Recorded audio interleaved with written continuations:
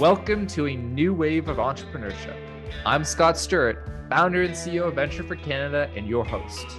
The focus of this podcast is to hear from changemakers and Canadian entrepreneurs to learn about how they've developed their entrepreneurial mindset and skills. In season 4, we'll be chatting with CEOs, founders, and successful business leaders about their career journeys. I'm excited to dive into these conversations about how to foster your entrepreneurial mindset and drive. Erin Bury is an entrepreneur, marketer, former journalist, and startup advisor. She is the co-founder and CEO at Willfull, an online estate planning platform that makes it easy for Canadians to create a will in less than 20 minutes. At Willfull, she's responsible for driving the company's mission to make it easier for Canadians to prepare for and deal with death in a digital age. She previously spent 6 years running a Toronto-based creative communications agency, and she was on the founding team at startup publication BetaKit. Erin is a frequent speaker with Speaker Spotlight and has appeared in publications including the New York Times, Forbes, and CNN. She is the co-chair of the Tech for Sick Kids Council at Sick Kids Hospital, and she's on the board at Save the Children Canada. Thank you for joining us today, Erin. How are you doing this morning? Thanks for having me, Scott. I'm doing great, thanks. So before becoming the co-founder and CEO of Willfull, you had a very diverse professional experiences, including many in journalism. But one of the things I want to kind of zero in is, what was your first job in your entire life? And it could have been when you're a teenager or whenever. And what did you learn from that experience? Yeah, my first job was as a cashier at Loblaws, the grocery store chain. And it was a great job. I loved it. I think I got the job there when I was 14. I worked there all through high school and in summers when I was back from university. And it really kind of taught me customer service and just, dealing with members of the public and how to deal with difficult situations. People waiting in a grocery store line are not always in the most pleasant mood. And so I kind of learned to tell myself whenever I interacted with someone who was rude or who was really negative, I always told myself, maybe this is the worst day of their life. Maybe they just got really bad news. And so by framing it that way, I was able to kind of not get annoyed and to deal with people with patience. But it taught me a lot about customer service. And I think everyone should work in the service industry so they know what it's like on the other side of the counter. We completely agree at Venture for Canada. And I think that the experience in retail or in the service sector is super transferable to many other career paths later on. Kind of fun fact, Venture for Canada, we're doing a program through the Future Skills Center where it's supporting people who have been displaced from the retail sector to enter into sales in technology companies. And we're in the midst of kind of designing a program. But I often think that the skills that someone gets from retail sales or just working in retail service industry in general are significantly underappreciated by most employers. So I think your answer is a really important one for any young people or employers listening. Well, and sign me up for that program, because if you can work a busy shift at a restaurant and upsell people on menu items and stuff, then you're probably going to be a great salesperson at a tech company. I agree that this experience is definitely very transferable. So you studied journalism in university, and now you're CEO of a technology company. How did your journalism education influence your career path? Yeah, so my mom and my dad are both journalism grads, so it kind of runs in the family for us. My dad spent about 30 years as a community newspaper reporter in Belleville, Ontario, so he absolutely put the journalism degree to good use. My mom actually pursued marketing, and so she ended up working as a marketing executive at Nortel for about 30 years and still currently runs her own PR and marketing consultancy. And so I really saw her career and how journalism served her. It allowed her to be a great writer. It taught her how to communicate effectively with people. It taught her how to tell a story, which I think is important in so many jobs, but especially as an entrepreneur, where your origin story is something you repeat all the time. So I went to journalism school with the intention that I may not actually use journalism day to day, but I would use all of those other skills like excellent communication and storytelling and writing, regardless of what career I pursued. And then, of course, I did end up back in journalism, which I know we're going to get to, but all of those skills have stood me in really good stead. I think that the skills of being a journalist are so important across life. I think one is just in terms of also being a good conversationalist, like the ability to ask good questions or to be a good salesperson as well. And it's interesting because many people are familiar with this sort of decline of newspapers and a lot of traditional journalism with the rise of the internet. And there's a lot of talk about kind of the decline of journalism. But I think that journalist mindset and mentality is perhaps more important today, and particularly with the sort of onslaught of like fake, people trying to discredit truth or facts. The having people with the education of being journalists, I think, is super important, not just for individuals in their careers, but also for society at large. For sure. And I mean, I went to journalism school from 2003 to 2007. So you can imagine the curriculum and what you're learning in 2021 is wildly different from what we learned back then. I mean, we barely touched on things like, online news and podcasts. So it was a very kind of traditional journalism education, which I found quite interesting. But to your point, I think journalism teaches you curiosity, and actually it can be a downside because I often go for coffee with people or have meetings and I'm grilling them and I don't realize, but I'm just so trained and naturally curious that I'm constantly firing questions at people, asking them to tell me their life story. And sometimes they'll stop me and say, did you ever work as a journalist? Because I treat kind of every meeting like a media interview. Out of interest, when you started your journalism degree, Erin, were you intending did you want to be like work in a newspaper or pursue a more traditional journalism path? I actually meant to pursue marketing, actually from day one of journalism school. And it's interesting because on the first day of journalism school, there was, 200 plus people, largely women, which was really great to see. And one of the profs said, okay, put your hand up if you want to be a foreign correspondent. And all these hands went up, and put your hand up if you want to be a news anchor on the TV news. All these hands go up. Put your hand up if you want to be a newspaper reporter, more hands. And then they said, put your hand up if you want to pursue a career outside of journalism. And I think I was the only person that put my hand up. So I was kind of a black sheep in journalism from the beginning because I didn't aspire to have this career working day to day in journalism. Instead, I wanted to take those skills and parlay them into a career in marketing.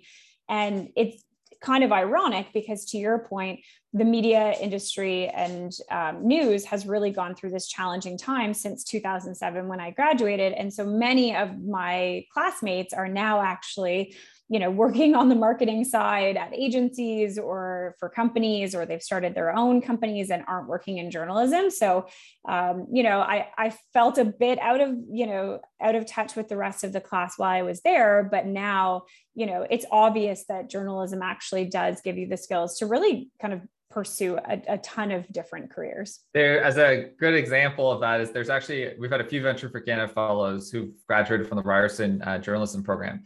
And one has actually parlayed his journalism experience into becoming like a very successful professional DJ, which, by the way, Latifa, who is the producer of the show, is also a DJ on the site. But Cormac, anyway, he's a Venture for Canada fellow, very Irish in his first name and last name.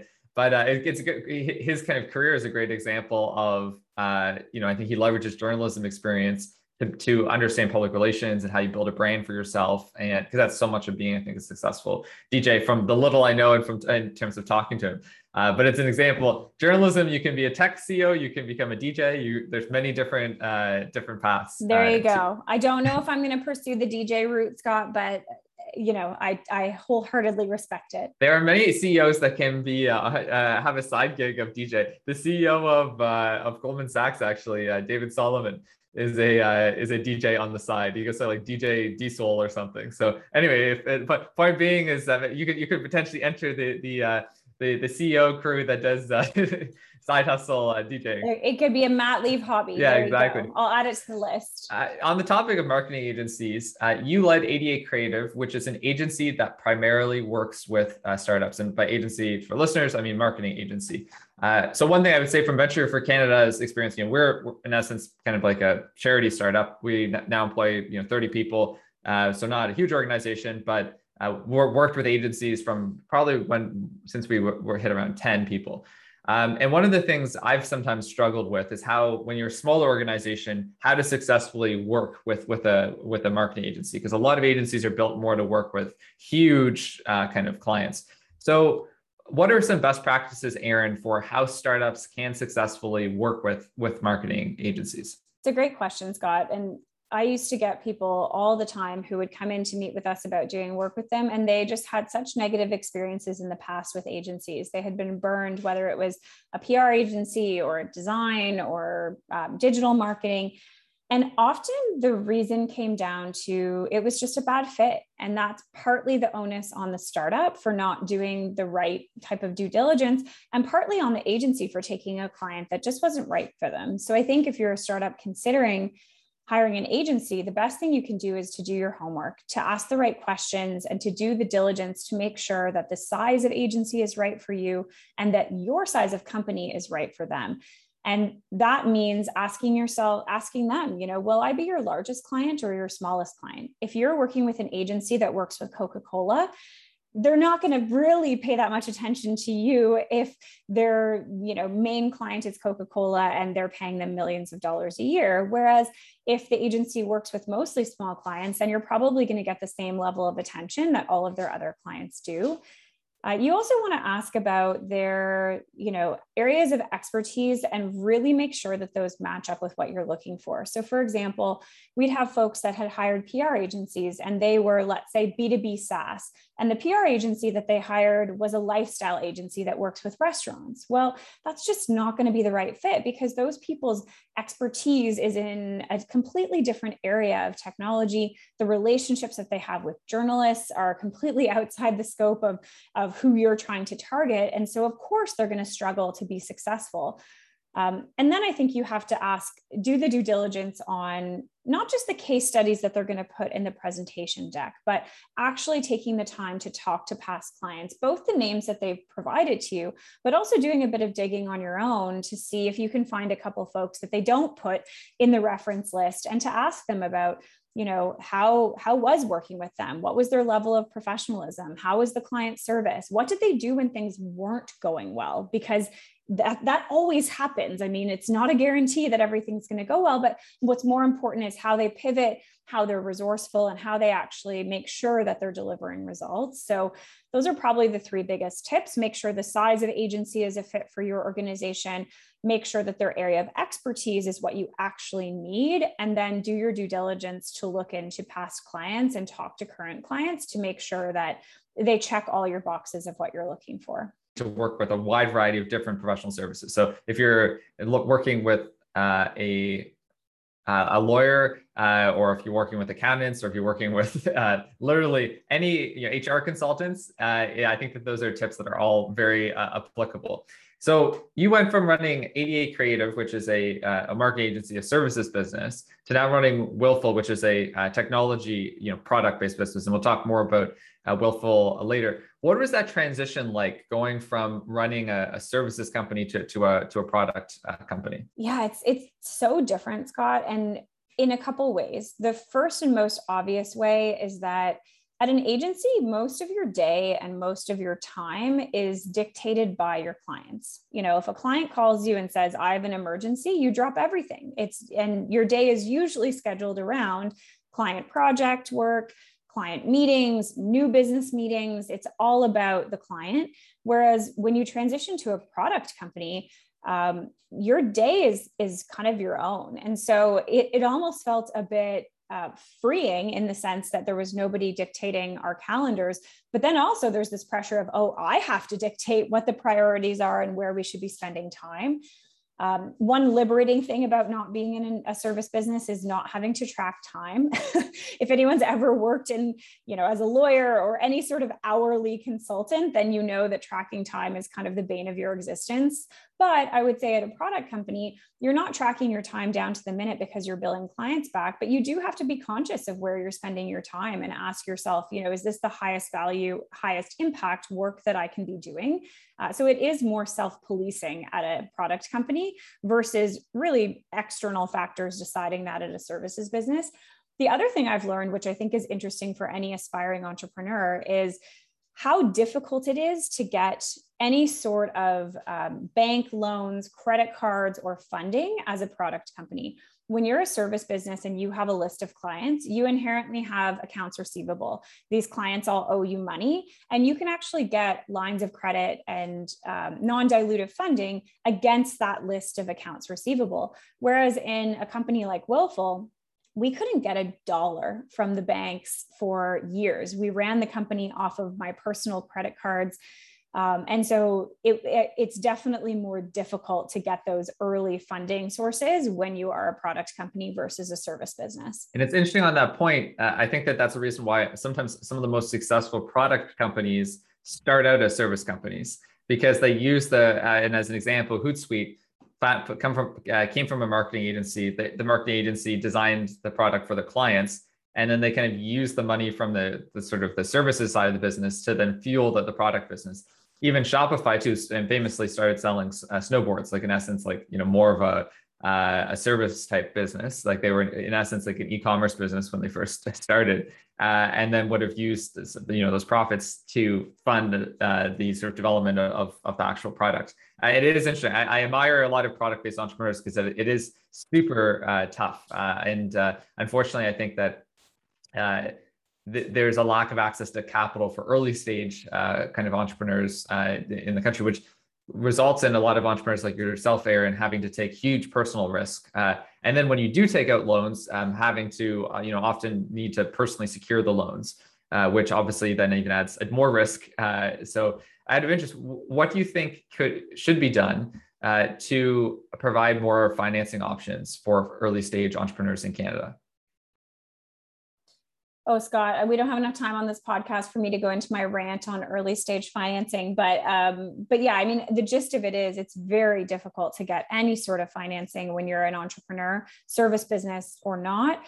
And it's especially difficult to get funding or any sort of capital that is not personally guaranteed or dilutive, right? You can raise equity financing, but you're giving away a chunk of your company. And you can get a line of credit from the bank, maybe if your personal finances are good and you have a good credit score, but you're personally guaranteeing that, to your point. So you're basically saying, I'm already putting a ton of risk into my company by starting a company. And now I have to worry that if it doesn't work out, which, let's be honest, a lot don't, my house might get, I have to sell my house or give up my personal assets. So it's really kind of, it puts you between a rock and a hard place. And that's why so many early stage founders like myself had to run things off their personal credit cards because they're not able to get credit cards, had to basically get creative. Like we just had to focus on revenue from early days. I advise a company called Quill, and the founder, Fatima,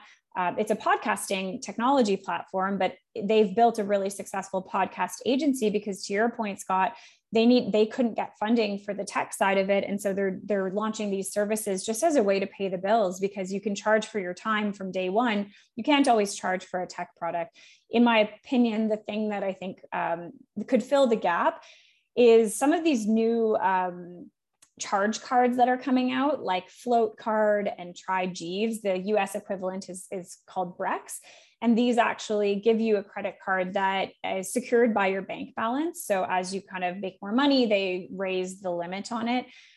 They're not, an ideal solution, but it allows you to have a credit card that isn't your personal credit card, which is nice. And then I think ClearCo has actually filled a big gap for non-dilutive funding. It's not the perfect solution to get you from 0 to 100,000 in revenue, because they want you to have about 10K in monthly revenue, but it's not personally guaranteed. It's non-dilutive in that they're not taking any equity, and the interest rates are actually much lower than some government sources like BDC. So if I was a new entrepreneur, I'd be looking into ClearCo. I'd be looking into something like Float Card or Try Jeeves. And I'd also be looking into loan sources like Futurepreneur that are designed for young entrepreneurs and are specifically meant to kind of help fund those really, really early days. Yeah, Futurepreneur is a great resource for people, especially when they're first getting going. And I think in collaboration with BDC, I think they can lend up to like 50K. Now, which it can go a long way when people are first get every dollar matters in that really early stage. And I agree. I hear that a lot from it's interesting because there's the ecosystem, like, or the Canadian startup media, there's a lot about growth stage funding, which I think is also important. And there's certainly a lot more money that's going into growth stage funding. I know Via just raised like a large growth stage fund. And there's lots of other VCs that are raising that, but I think, and there's a lot of conversation around scale ups in the building. How do you build more multi-billion-dollar companies in Canada? But in all that conversation about fostering scale ups, we also can't forget about small companies, and that there's also capital that is going for them. We've interviewed a few different angel investors on this podcast, Erin. To what extent do you think angel investors can fill that gap for early stage financing? I think they're really the only ones that are filling that gap. I mean, it's funny because when I was running BetaKit, the startup publication, I interviewed so many entrepreneurs who raised funding, but I had never done it myself. So once I actually went through the fundraising process, I realized just how difficult it is. And that for early stage companies, and I'm talking, pre-seed round VC stage, your options are very limited. You're either looking at loans or you're looking at angel investors, because a lot of the venture capital firms, they don't really want to touch you until you have product market fit, until you have, high 6 or 7 figures in revenue, and until you have proven traction. And to your point, Scott, it's kind of a catch-22, because how do I get to that stage without having an injection of capital? And the answer often is angel investors. So at Willfull, for example, we raised some friends and family funding, which I know comes from a place of privilege in that we had friends and family to give us money. They gave us each around $5,000. So it's not like I have a rich uncle who gave me 7 figures, but that was really the only way that we were able to get the company off the ground, was some of those early quote unquote angel investors, even though they were friends and family. And we raised a pre-seed round of about $500,000 that was partly from Founder Fuel, the startup accelerator, but the rest was just angel investors, mostly Shopify executives and other folks in our network. And without their capital, I don't think we would have been able to raise from any sort of VC fund or traditional institutional investor. So I think they fill a massive gap. And we're also seeing more women and diversity focused angel investors coming on the scene, like Arti Sharma from Shopify and Backbone Angels. So it's also great to see that they're not just funding the Ivy League educated white males. They're really trying to diversify the type of founder that they fund, which is really important. Yeah, I totally agree. And I think the success of Shopify is a great example of how scale-up companies are super important for economic development in general, because all of the people from Shopify, it's one of the greatest accelerators of entrepreneurial talent in the country, in the sense that people from Shopify leave to go to create their own companies, but also tons of Shopify people, executives, or just also regular employees, made small fortunes off Shopify stock, which they can then use to invest in different technology startups as angel investors. So the more kind of companies we get at that scale up level, it has a huge trickle down effect, I think, on the broader startup ecosystem. How do we really foster a much larger angel investor kind of group? Because the more people who are actively angel investing, the more capital that entrepreneurs can gain access to. So the more people who can actually launch their own companies, addressing the lack of access to capital issue that you brought up, Erin. Kind of going back a little bit to to Willfull, which, by the way, is an amazing company, and my partner and I use it for our own wills. But can you walk us through, Erin, a little bit? What is the founding story and kind of the genesis behind Willfull? Well, here I get to put my journalism skills into action, Scott, with those storytelling lessons that I got. Really, all of the credit for Willfull's origin goes to my husband and co-founder Kevin. It was when his uncle passed away unexpectedly a few years ago, and we were really scrambling to find answers to some of those common questions that you have when a relative passes away. If you've ever experienced that, you're talking about, do they want to be cremated or buried? What type of ceremony do they want? What do they want to wear at the ceremony, or songs to be played? Did they have life insurance, and where's the paperwork? What about other important papers and how to access their bank accounts and financials? And so as our family was kind of sitting around arguing about these things and debating them and searching for them, Kevin just thought to himself, everyone's going to go through losing a loved one. There has to be a better way to kind of plan for this and to make things easier on the family that you leave behind. So When we looked into it, we just found that there was some really great options for estate planning digitally in countries like the UK and in the US, but Canada was a little bit further behind, and none of the tools out there spoke to us as kind of digital natives in our 30s. So we set out to build something that spoke to us. And we really called it, the Wealthsimple for estate planning in the early days, because we just really admired the simplicity of Wealthsimple, and also the fact that it was taking a very opaque, complicated process, investing, and democratizing it and making it accessible to anybody. And that's really the kind of the mission behind Willfull. Out of interest, what happens currently if a Canadian passes away and let's say they have a fair amount of assets and there's no will? Yeah. So if you pass away without a will, a couple of things happen. Number one, in a will, you appoint a person called an executor, who's the person that really is in charge of being your representative after you're gone, wrapping up your estate, taking care of your funeral and burial wishes, making sure your beneficiaries get paid out. If you pass away without a will, the court is going to appoint that person. And it may not be the person that you would have wanted. They're also going to appoint guardians for minor children if you have any. And again, if you have that weird brother-in-law that you definitely don't want taking care of your kids, then appointing a guardian in your will is important.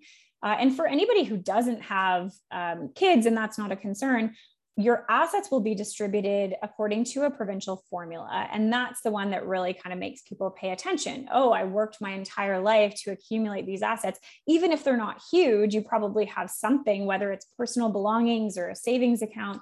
And they may not actually go to who I would want them to go to. So a will kind of puts you in the driver's seat and allows you to say where you want your assets to go versus that government formula deciding it for you. I can imagine you have heard probably many horror stories of people who have not had wills. I have definitely heard a lot of horror stories, but it's so common, Scott. I mean, about 57% of Canadian adults don't have a will. That number is about 89% amongst 34s and under. So I'm 36, so I'm just above that, and I do have a will. But yeah, it's super common, and I think it's because it's a pretty complex process to think about, right? You kind of think of wills and you think of lawyers and legalese and expensive, and I don't understand what's involved with it. And we don't learn about estate planning in school. We probably don't learn about it at the dinner table because it's kind of this taboo topic. And to actually take care of it, it's also inconvenient and expensive, or it can be. So I think that just leads to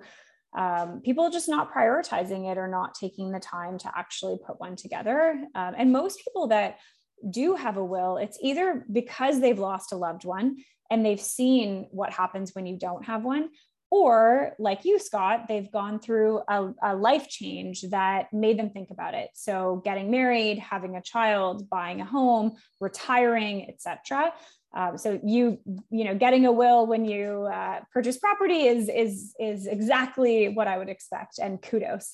Thanks. Yeah, I highly recommend, regardless of your age, set up a will. And even if someone doesn't have financial assets, it's good to what's your preference? Do you want to get cremated? Do you want to, be buried in the ground? Is there any specific things you want? For instance, my partner in his will, he has something where he's like a certain amount of a couple $1,000 would go to hosting like a party. That would be like a dinner with the kind of closest friends. And you could, I think, and to your point, Erin, two of the things people don't like talking about the most are death and money.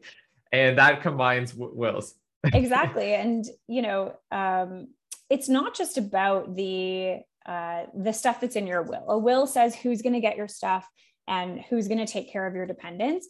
To me, especially for younger people, it's also about your digital footprint, right? If you think about it, how many online accounts do you have? How many subscriptions? How many places do you have money stored? It's not like the 1980s where you have one bank account and maybe an investment account. I have crypto with CoinSquare and some investments with Mocha and, Wealthsimple, as well as my main bank, as well as my financial advisor's investment account. So we have really disparate finances today. And we also have really deep digital footprints. And that is kind of the biggest mess to clean up when someone passes away. And I have heard so many horror stories about people who can't get access to their partner's social media accounts or PayPal account to withdraw their balance. And that I actually think should probably be top of mind for everyone listening, especially if you're someone who does have crypto or other digital assets and you want to make sure that they're not stuck in the digital ether when you pass away. Out of interest, how much does it cost a person to create a will if they went to just like a sort of standard run-of-the-mill lawyer? And then how much does it cost for them to use your service? And what are some of the benefits just kind of in general of your service versus going to a traditional lawyer? Yeah, for sure. Well, I want to start, especially because there's usually a lawyer listening. I want to say our goal at Willfull is not to displace or replace lawyers. There's absolutely a place for estate lawyers, especially if you're someone who has a complex situation or you just want legal advice. Willfull is really like the TurboTax for estate planning. So similar to TurboTax, if you have a pretty simple financial situation, it's probably going to be a great fit for your taxes. But as you develop more complexity, you might graduate to using an accountant. And that's really how to think about Willfull. It may be a fit for you forever because your situation never becomes complex, or it may be a fit for a few years and then you decide to use a lawyer. Really, the biggest advantages to Willfull are cost and convenience. So, and just the simplicity of doing it online. So typically what you would do is you would go into a lawyer's office, have an initial meeting. They would send you a Microsoft Word document with a lot of the types of questions that we would ask you. You would fill out their template, and then they would kind of work it into their existing legal document. And then Bob's your uncle. And that's probably going to cost you anywhere from $800 to $1,500. Unless you're in a really small community, then you may be able to get that service for $400 or $500. But you're also going to pay every time you go back to update your will, because as your life changes, as you have more kids or move provinces or get married or divorced, you're going to want to go in and make sure that document is up to date, and you're going to pay every time you go back. With a platform like Willfull, you can do it online, so you don't have to go into anybody's office.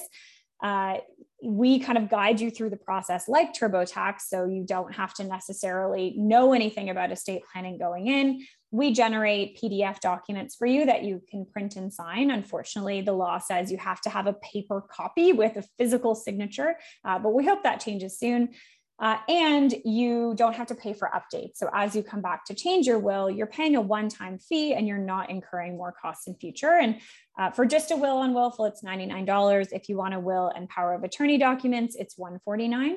And power of attorney documents are not fun to talk about. They're the ones that say, if Scott is ever injured or incapacitated and he can't manage his own finances or health, this is who would do that for him, but also equally as important to the will. So for about $149, you're getting all three of those with free updates in future versus, $1,000, $2,000 over your lifetime.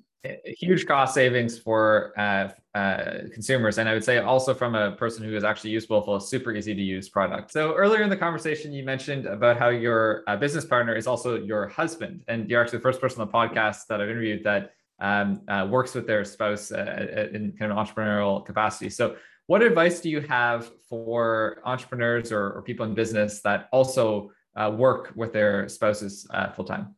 Yeah, I never thought that we would be working together. Kev's background is in trades and he's always been super entrepreneurial, but I just figured when he started a company, it would be custom home building or something to that effect to leverage his skill set. And, to his credit, he said, nope, I'm really passionate about this tech business and I want to kind of pivot my career. And obviously it's worked out well so far. So we found ourselves working together, and when I tell people, they have one of two reactions. They either say, oh, that's so awesome, I also work with my partner, or they say, oh my God, how do you work with your partner? I would murder them. It sounds like a disaster waiting to happen. And the truth of it is, Kev and I are very different. He is absolutely the creative one. He is not type A. He's not the organized person with task lists and to-do lists, but he's so creative. He's a big thinker, and he really focuses on kind of the future product suite at Willfull. Now that wills and power of attorney documents are what we're known for, how do we go beyond that and actually build other products and services? Whereas I'm more type A, super organized, the typical kind of business person entrepreneur. So we don't work super closely together because honestly, our working styles are not compatible, and we often end up butting heads if we try to work directly together. So Kev works really closely with our COO, Julia, who's amazing.